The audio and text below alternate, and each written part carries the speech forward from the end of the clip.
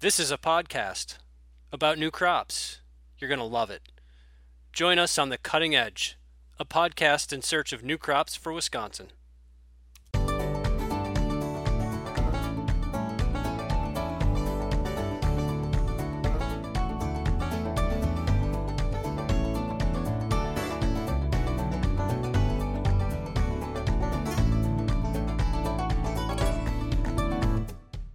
Welcome, everyone, to The Cutting Edge, a podcast in search of new crops for Wisconsin. I'm Jason Fischbach, one of today's co-hosts. I'm the agriculture agent up in Ashland and Bayfield counties, and joining me today is Jerry Clark. Hey, good morning, Jason. Yes, I'm Jerry Clark, Chippewa County agricultural agent with the Division of Extension in UW-Madison. Awesome. Jerry, we had frost last night. First time this season. Yeah, we're in that tough.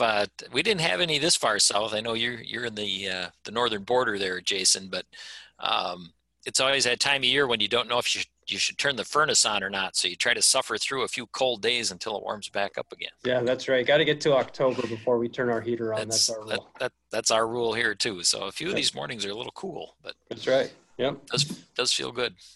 Well, we've got a great episode today. I think chestnuts are one of these new crops that have a lot of momentum. There's a lot of interest, and it's a crop that we call it new, but the reality is this is probably one of the original crops, if you will, for North America in terms of human consumption. Chestnuts, especially American chestnut. Chestnuts used to grow everywhere, not so much anymore because of chestnut blight, but it's gaining some new excitement, I think, as a crop, as some new genetics and pioneering growers are starting to make it a reality. So with that, just want to introduce our guest today is Tom Wall. He's the owner of Red Fern Farm in Iowa, southeast Iowa, and has been growing chestnuts for a number of years, and along with all kinds of other great crops. And Tom's a true pioneer in trying to help diversify our agricultural landscape. I've had a chance to hear Tom talk and interact with him over the years. It's just a breath of fresh air to have that kind of energy and vision in agriculture, because, we sometimes sort of think that there are only X number of crops that can be involved in agriculture. And the reality is our planet is full of all kinds of amazing plants and genetics and even our own backyard that we sometimes ignore. So chestnuts is one of those that I'm hoping continues to grow and develop. So Tom, can you introduce yourself and welcome, I should say, introduce yourself and Red Fern Farm and say a little bit about, how and why you're involved in chestnuts right now. Okay. I'm Tom Wall from Red Fern Farm, as Jason said. As to why I'm growing chestnuts, it's a really long, boring story. I guess I'll give you the short version. My background is in natural resource conservation, and I realized that early on that most of the problems that natural resource conservationists have to deal with are a direct result of problems caused by modern industrial agriculture. And I decided agriculture needed to be reinvented, and this is the result. So what you're Red Fern Farm, what are you growing these days? Now, I have to have a list in front of me to cover it all. Yeah, maybe what aren't you growing? I am not growing fruits and nuts that are not adapted to a temperate climate. So no bananas, no mangoes, no papayas, but virtually every other fruit and nut that will grow in our climate, we've at least tried. So as permaculture is something that we always talk about as far as these perennial trees, plants. Is that kind of where your focus is, or do you plant some annuals as well? I don't do much at all with annuals. I do have some perennial vegetables, though, but mostly fruit and nut, trees, shrubs, and vines. And are you involved in tell us more about your business. I think you're selling plants in addition to harvesting and selling nuts and fruits too. Just tell us more about it. We actually got into the nursery business so that we wouldn't have to pay so much to plant our trees, shrubs, and vines. And then as a natural consequence of being in the nursery business, we started selling nursery stock to other people to help them get started with perennial crops. Our most important crop is chestnuts by multiple orders of magnitude. And also in our nursery business, the chestnut nursery stock is the most important, more important than all the rest put together by multiple orders of magnitude again. Mm-hmm. And so by chestnuts, are you talking Chinese chestnuts, American chestnuts? Maybe give us a background on, for those that don't know much about chestnuts, what's available that could be grown in the Midwest? Mostly Chinese chestnuts, also Chinese American hybrids for the northern edge of the potential commercial chestnut range. We do have a few hybrids that include other species, but by far and away, Chinese chestnut's the most important. And again, the Chinese American hybrids for extra cold hardiness at the north end of the range. Okay. And are these mainly seedlings, meaning grown from seed, or are there clonal varieties that are available for growing? Yes, there are clonal varieties, cultivated varieties or grafted trees available. However, those are useful for breeding purposes, but they are not useful for nut production, at least in our area. Seedling trees will outproduce grafted trees in our area by 500 to 600%. Wow. So in Michigan, I think there's one called Colossal, if I remember right. Is that a hybrid variety? Is that just not hardy, or is that? Colossal is a hybrid. It's a Japanese-European hybrid. Japanese and European chestnuts and the hybrids between them are really not well adapted to a continental climate, and they are struggling with Colossal in Michigan, and I believe they are phasing it out and looking for alternatives. They should be looking at Chinese chestnuts, but for various reasons they aren't. But Chinese chestnut is the one that's adapted to continental climate, and it's also the most resistant to the most serious disease pests of chestnuts, like chestnut blight and Phytophthora. So Tom, are most of your plants going for production, nut production, or are some people buying your plants to try to reforest an area, or is it mainly just production? I'm not aware of anyone trying to use Chinese chestnuts for reforestation. Okay. It's not really an appropriate species for that purpose. Is there a longevity to the Chinese chestnut as far as how long will that tree survive?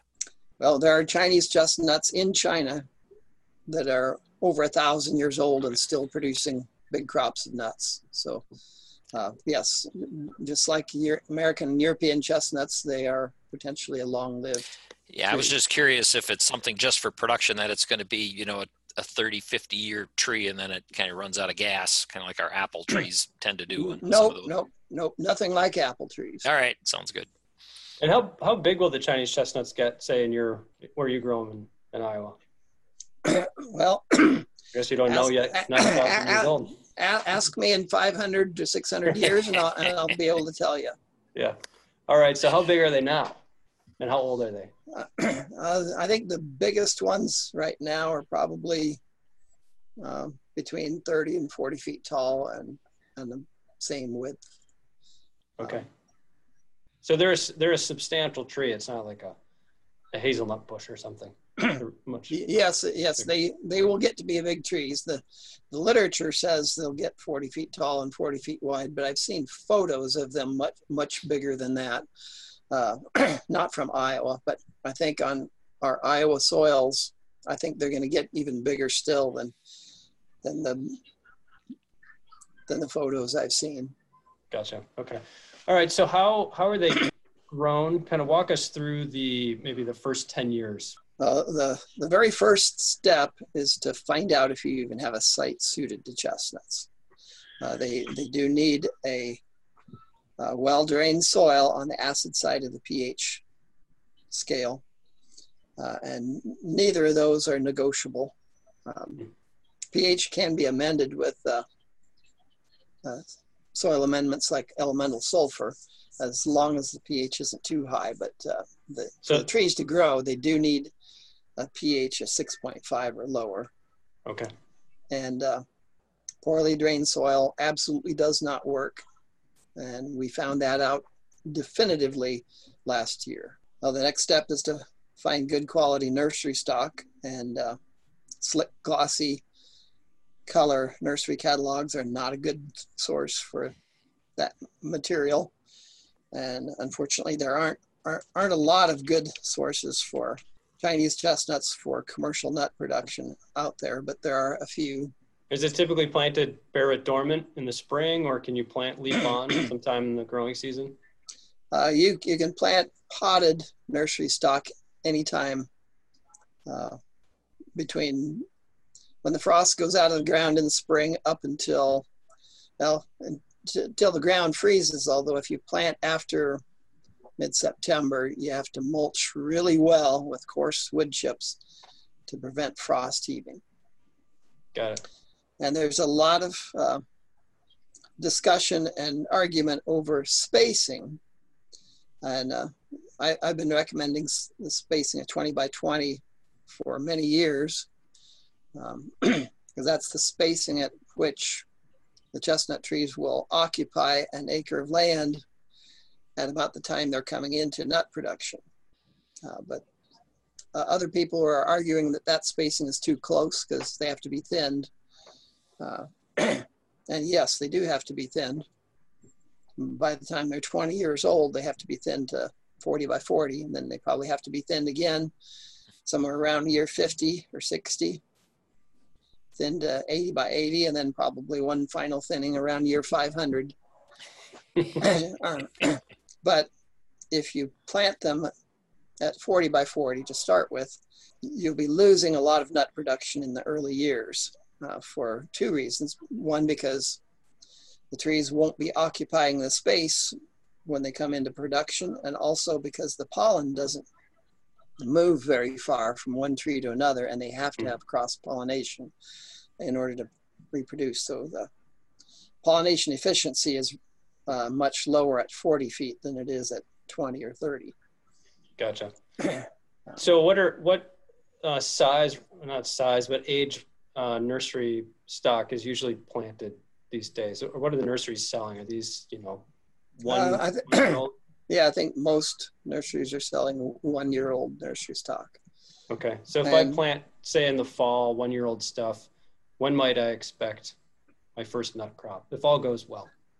Which it never does. Well, that's determined by multiple factors, including the genetics of the stock, the type of soil they're planted on, the effectiveness of your weed control, and whether or not you're using a 5-foot tree shelter, a ventilated tree shelter. With a 5-foot tree shelter and on a good site, good weed control and good genetics, you can get nuts in 2 to 4 years. Okay. 3 to 4 is average, but occasionally people get nuts in 2 years. And then you can get your first commercial harvest probably somewhere around year 6 to 8. And then a more or less mature level of nut production probably around year 15. So how about our favorite 4-letter word in the perennial crop world, deer? Do they mow these to the ground, or do they just nibble, or how bad is it? Well, if you don't put a tree shelter on them, they will certainly mow them to the ground. And if you put a 4-foot shelter on them, they will reach their mouths down inside the top of the shelter and snip them off 6 inches below the top of the shelter. You need an all of 5 feet tree shelter to keep the deer off of them.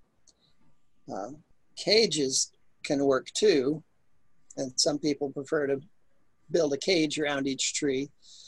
But cages are extremely labor intensive, much more expensive, and they will delay the years to nut production quite a bit. With a cage and without a shelter, it will take 6 to 10 years till you see your first nut. So Tom, what's being used, or what's your recommendation, or what do you see being used for the tree shelter? I mean, what are there certain variety or species that are being used there? The one I like is made by a company called Plantra, Plantra, out of the Minneapolis area. They make a shelter that's really well ventilated, and that is extremely important for chestnuts. Okay. Unventilated tree shelters kill chestnuts. Got it. So how about fertility? And I guess, this is a hard one to answer, but are they pouring on nitrogen to get these things growing in the early years, or as tree crops, you just kind of let them go once they're established, assuming the soil's okay? I think most people don't do any fertilization. Most chestnut growers aren't using fertilization, including me. I've never deliberately fertilized my chestnuts. I have accidentally. I used to grow or raise turkeys, goats, and broiler chickens on pasture. And when I got out of those businesses, I planted the fields where I used to have those animals to chestnuts.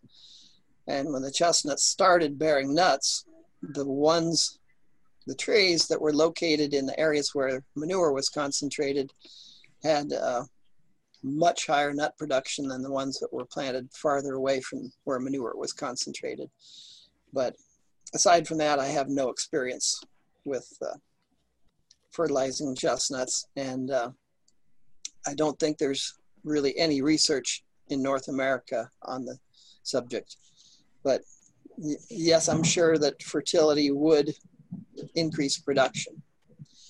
But that said, I'm not sure we really need an increase in production, at least on the best soils. If you're planting Chinese chestnuts on the best soils in the upper Midwest,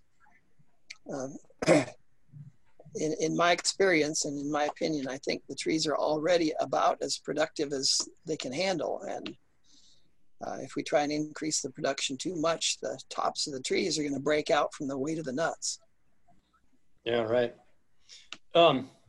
So there's been, ups and downs in the performance of the chestnuts with this crazy weather the last 5 years or maybe a decade or so. So what's happening in terms of wet, waterlogged soils, freeze events? Is Chinese chestnut susceptible because of the root rot problems, Phytophthora? Are there issues just because the pollination window is so sensitive, or how does Chinese chestnut fare with this crazy weather? Well, a late frost in the spring can harm nut production, although I've never seen it eliminate nut production in a year. Even in the year 2012, when the trees leafed out 2 months early and then got nailed by a hard frost, there was still some nut production. A late freeze, an early freeze in the fall, ruined our crop in 2003, I believe. That the nuts froze on the tree just before they were ready to drop, and we lost the entire crop that year. Gotcha, because you're harvesting pretty late, right? You haven't even started here. It's September 8, and when's the typical harvest season for you? In an average year, it starts mid-September, so we're really not late yet, but I think we might end up being late. We've had the nuts start dropping as early as September 6 and as late as September 28. Wow. So it can vary according to the weather. But yeah, a late hard freeze, an early hard freeze in September could have drastic consequences to the harvest.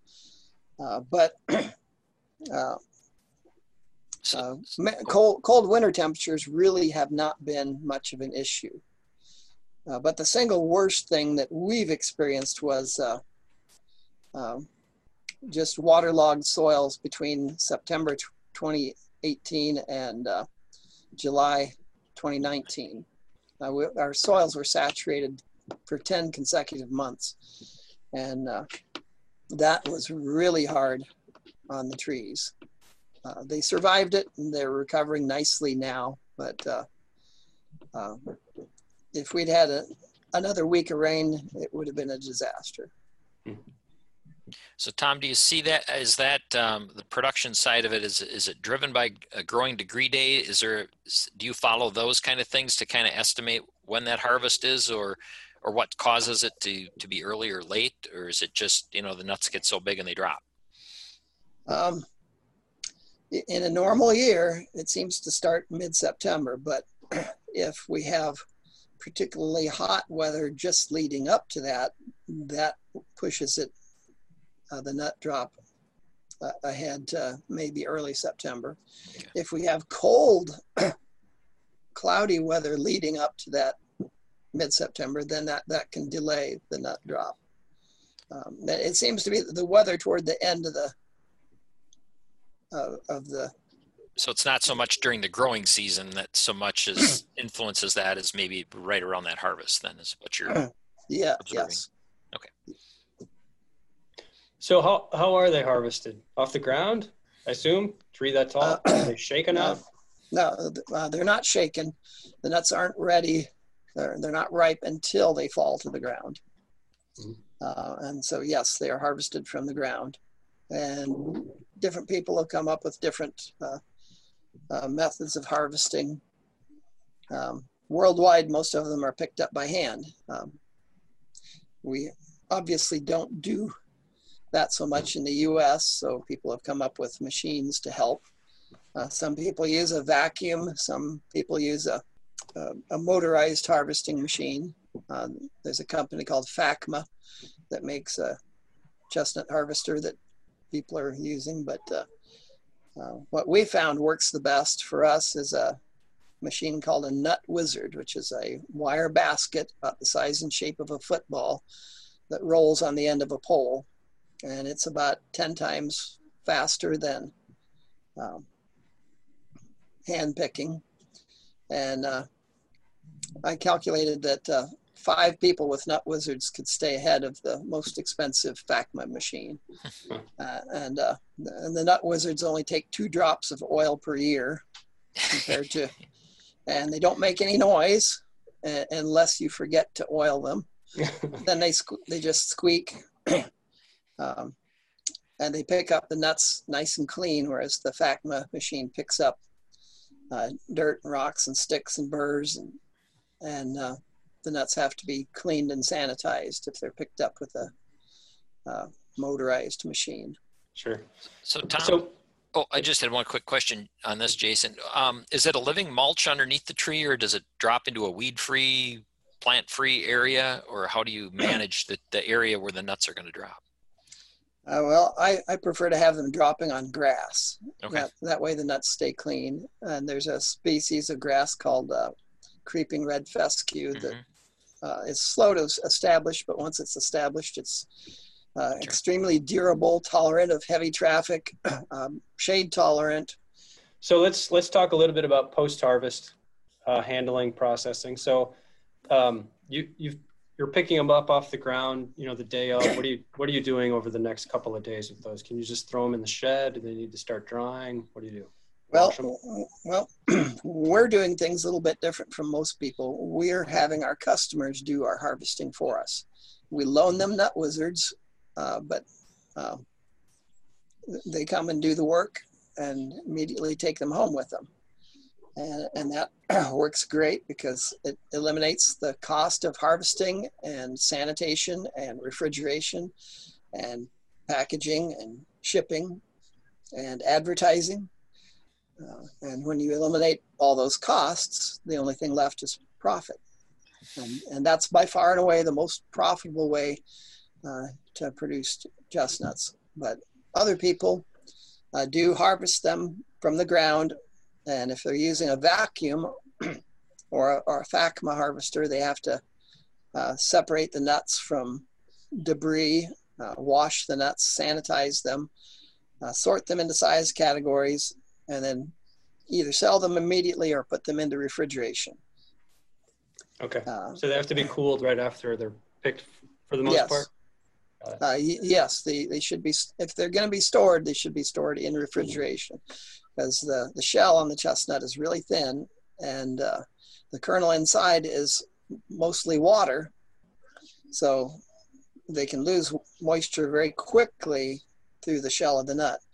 And that's very expensive water if you're allowing it to evaporate. So you can slow that by keeping them in refrigeration.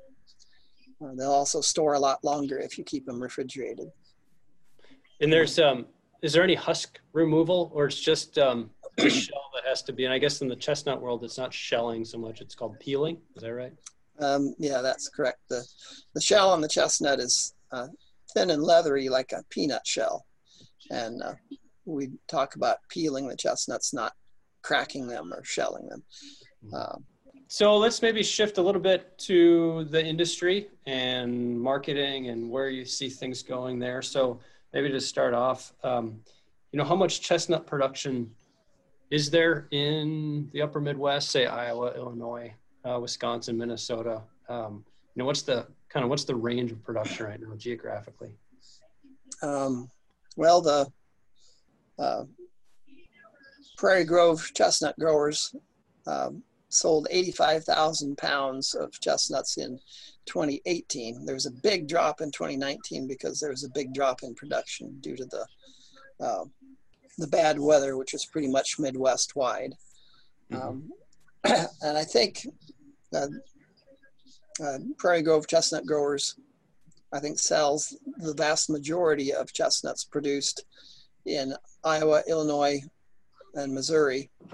There's really not much produced in Minnesota or Wisconsin yet, although there's hope that can change. Is that primarily a genetics issue, or it just hasn't caught on? Or yeah, I think there just aren't very many growers in Minnesota or Wisconsin yet, although there are quite a few people who are starting to plant them now, but it's going to take a while for production to ramp up in those areas. Southeast Iowa had a kind of a big head start a bit over 25 years ago, and I think there are over 200 farms in Iowa where they have planted chestnuts commercially now, and as far as I know, that's more than any other state. Mm-hmm. Any idea how many acres that might be?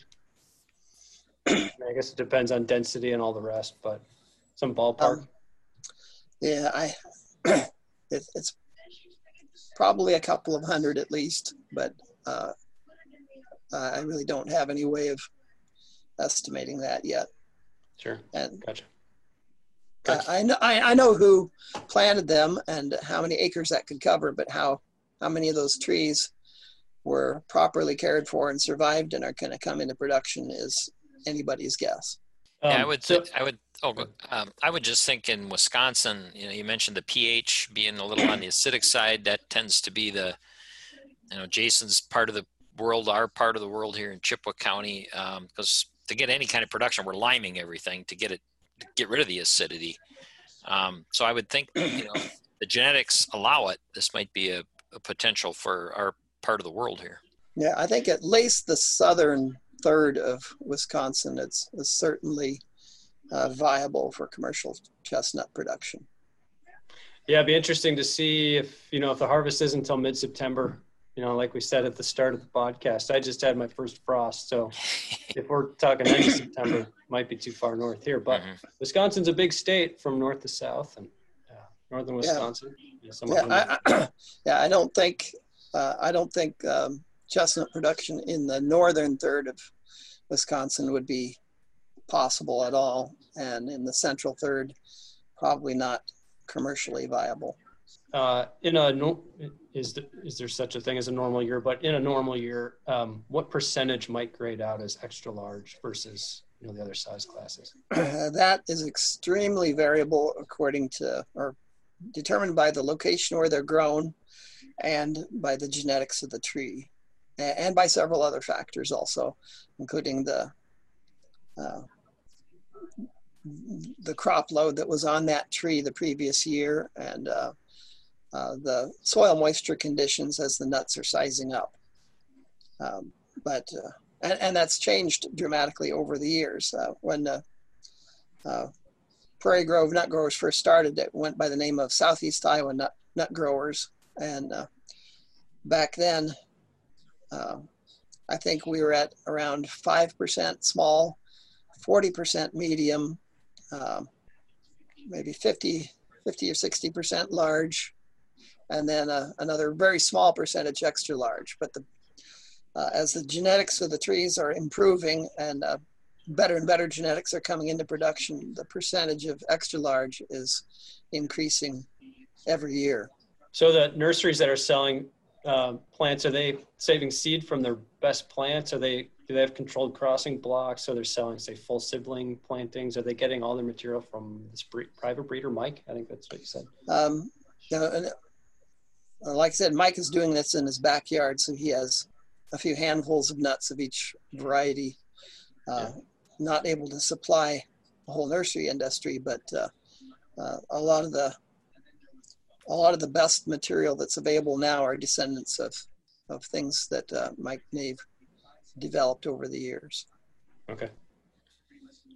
And then, so the nurseries are saving seed from, say, those best plants, so they're half sibs, or what are growers getting? Are they getting? Sometimes they're full sibs, but usually they're half siblings. Okay, got it. And what traits are most important, would you say, that growers are looking for right now? Just overall health and vigor, or are there specific traits in the plants that are desirable right now? Well, most people are looking for large nut size, and larger nuts are more profitable to produce than smaller sizes, even though the smaller sizes are actually more in demand with the customer. And that's because smaller nuts are harder to pick up than larger nuts, and you have to pick up more of them before you have a pound of them. So even though at Prairie Grove the medium size is the most in demand, medium sized nuts are not as profitable to grow as large nuts. They're still very profitable though. The only one I would tell people to avoid is small nuts, because even though there's a good market for small nuts, they're so hard to pick up. They take so long to pick up, take so much labor to pick them up, that eats up the profit. Gotcha. And small nuts do sell for a lower price than medium, large, and extra large. Uh-huh. So where are they grown across the world right now? Are there main countries that are growing chestnuts? China produces around 85% of the world's chestnuts, and always have. That the Chinese chestnut is by far and away the #1 chestnut in the world commercially, by more than 5 orders of magnitude more important than all the rest put together. Mm-hmm. Japanese chestnut is a minor species grown in Japan, but the Japanese don't like Japanese chestnuts. They prefer Chinese chestnuts. Then the other commercial chestnut is the European chestnut. Has been in decline for many decades due to chestnut blight, and European chestnuts are gradually being replaced in Europe with Japanese European hybrids, which at least have some resistance to the blight. Okay. How does there aren't a whole lot of them left, but the American chestnuts, how do those nuts compare to Chinese chestnuts in flavor, size? The American chestnuts are much smaller. They're about the size of the smallest Chinese chestnuts. If we mixed American chestnuts in with our production, they would grade out small all the time. They are sweeter than Chinese chestnuts. Their peeling ability and pellicle characteristics are closer to Chinese chestnuts than they are to Japanese and European.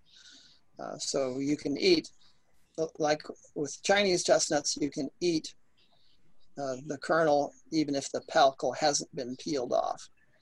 And you can do that with American chestnuts, whereas the Japanese and European chestnuts have a pellicle that's thick and leathery and furry and bitter and astringent. So you that pellicle has to be removed for humans to consider the nut edible.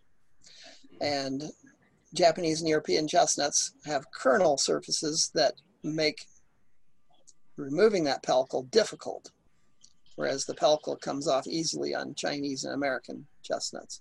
Are they primarily still eaten as a holiday snack kind of food, or are they catching on as more mainstream? Well, it depends on if you're asking about Americans, Anglo-Americans, or ethnic groups who grew up in other parts of the world where the chestnuts are known and appreciated. The ethnic customers eat them whenever they can get them, and not just at holidays. I think probably only Americans are the only people who just want them at Christmas time, and that's just because of the Christmas song. Because of Bing Crosby or whoever it was. Yeah. It's funny. Americans are probably some of the worst chestnut customers in the world, because they only want 1 pound. They only want it at Christmas time, and you have to explain to them what to do with them. Right. Whereas a Bosnian family will want between 300 and 800 pounds as soon as they can get them, and they know exactly what to do with them. Huh. But I'd much rather make one 800-pound sale to a Bosnian than 800 individual sales to Americans. Yeah, right. So what is involved from the customer standpoint? If I were to go to Prairie Grove and buy not 1 pound, I'm going to buy 20 pounds. It looks like that's the minimum. And they come to me in the mail. What do I do next? How do I ensure I get maximum quality out of those? We'll store them in refrigeration. That's absolutely important. But they'll arrive in the fresh state, and they really should be cured in order to develop the maximum flavor. And curing involves taking them out of the refrigerator and just exposing them to air at room temperature for a few days to a couple of weeks, depending on the size of the nut. And in the curing process, the chestnut will lose up to half of its original moisture content. And the kernel will shrink and go from being rigid like a fresh carrot to being kind of soft and spongy like a carrot would be if you left it out on your kitchen table for 3 weeks. And when the kernel shrinks and gets soft, that's when its flavor is at its best. But they don't store well that way. So you keep the chestnuts in refrigeration, take them out of the refrigerator to cure them, and then as soon as they're cured, consume them immediately. Or you can freeze cured chestnuts and store them long-term that way. But you don't want to freeze fresh chestnuts because that ruins them. We found out that in 2003, when he had that hard freeze, wiped out our chestnut crop, even the squirrels won't eat chestnuts that have been frozen. Well, they're picky, apparently. So are they? When are they roasted? After they're cured? When they're still wet? Roasted chestnuts will taste best if they're cured first. Okay. And they're peeled and then roasted? Yes. Got it. The roasting process with Chinese chestnuts, when you roast them and then open the shell, the pellicle or the skin that covers the kernel usually sticks with the shell. So just the roasting process peels them. That's not the case with European and Japanese chestnuts, though. Gotcha. So as the industry, it sounds like, can sell pretty much everything fresh that you can grow right now, but is there some thought about doing the curing, selling cured selling cured chestnuts, or even pre-roasted for the customer, just to make it easier for consumers? Or is there's no need to do it right now because the demand for fresh is so high? The demand for fresh is so high and will be for decades to come. Processing chestnuts just isn't justified economically right now because for example, to make chestnut flour, it requires 10 pounds of fresh chestnuts to make 4 pounds of chestnut flour. And then the cost of taking those fresh chestnuts and producing flour out of them is high enough that you would have gotten a lot more money just selling the nuts as they fell from the tree versus converting them into flour. Well, anytime you can sell water, it's a good thing. Yes, and this is very expensive water. Are there other parts of the country where chestnuts might be grown, say California, and grow anything? Can they grow chestnuts, or do they need a vernalization period? Chestnuts are grown in Washington, Oregon, and California, pretty much anywhere east of the Great Plains in the eastern U.S. And they'll grow as far south as Tampa, Florida. But south of Tampa, there isn't enough cold in the wintertime for chestnuts to survive. Gotcha. And these are all pretty much Chinese chestnuts across these other production regions? Or is there some more of this Japanese European hybrid? Michigan has been struggling with Japanese European hybrids for about 25 years. And I probably will continue to do that for some time to come. But everybody else in the eastern U.S. is growing Chinese chestnuts. There's a chestnut called the Dunstan hybrid, which is really, it's a Chinese chestnut with a tiny amount of American genetics in it. So technically it's a hybrid, but its characteristics are pretty much pure Chinese. And a lot of people are growing those, but mostly it's Chinese. And is Iowa the biggest production region still in the U.S., or are there bigger growers out west? In terms of pounds, Michigan and probably California are ahead of Iowa at the moment, but we're going to catch up pretty quick as the new plantings come into production because there's so many more growers here. So is there a area, or if you want to learn more about, do you have field days down there, or, open houses or anything like that? Or is this just, if you're interested in growing it, they always say contact your extension agent. Well, maybe Jason knows, I know he knows a lot more than I do, but a lot of us are trying to learn about these crops as we go along, or where the potential is. But do you guys offer open houses, or is there, some trainings or something like that where people can learn a little more about how to grow them? The University of Missouri Center for Agroforestry has a lot of information about chestnut growing. Chestnut Growers of America is another good source of information, and Northern Nut Growers Association. We used to have field days pretty regularly, but we stopped doing that recently. We still have private tours by appointment, but we don't have any scheduled field days anymore, and probably won't for a while. Yep, sure. What's plant availability looking like from nurseries? Is this something where you got to order 2 years out, or can you get excited in February and have trees ready to plant that spring? Or well, I can't speak for other nurseries, but with our nursery,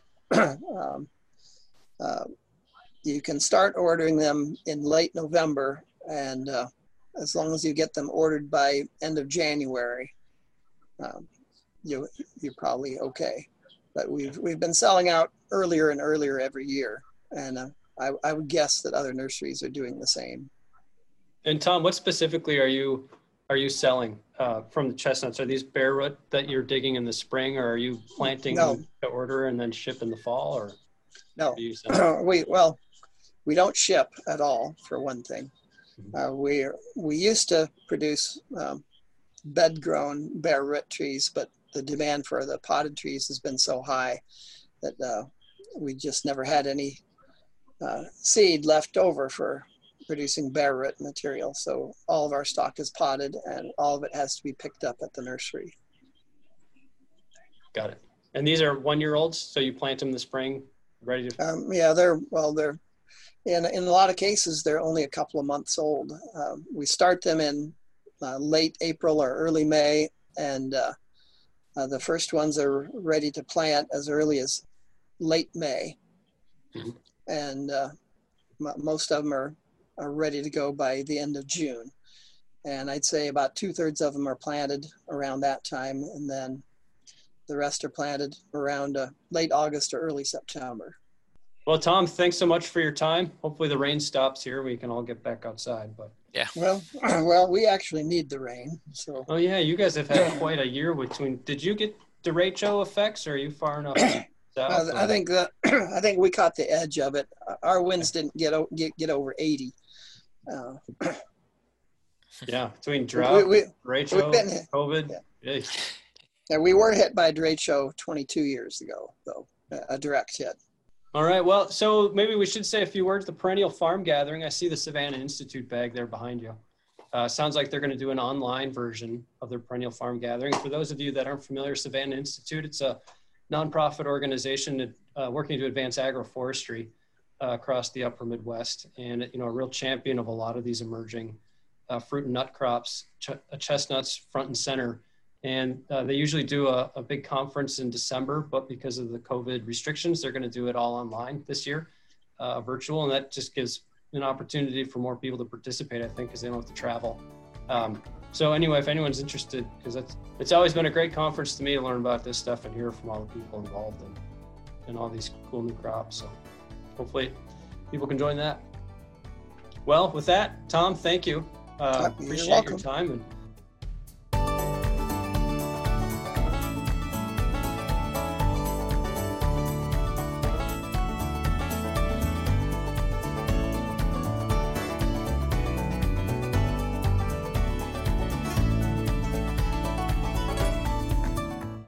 brought to you by the University of Wisconsin-Madison Division of Extension.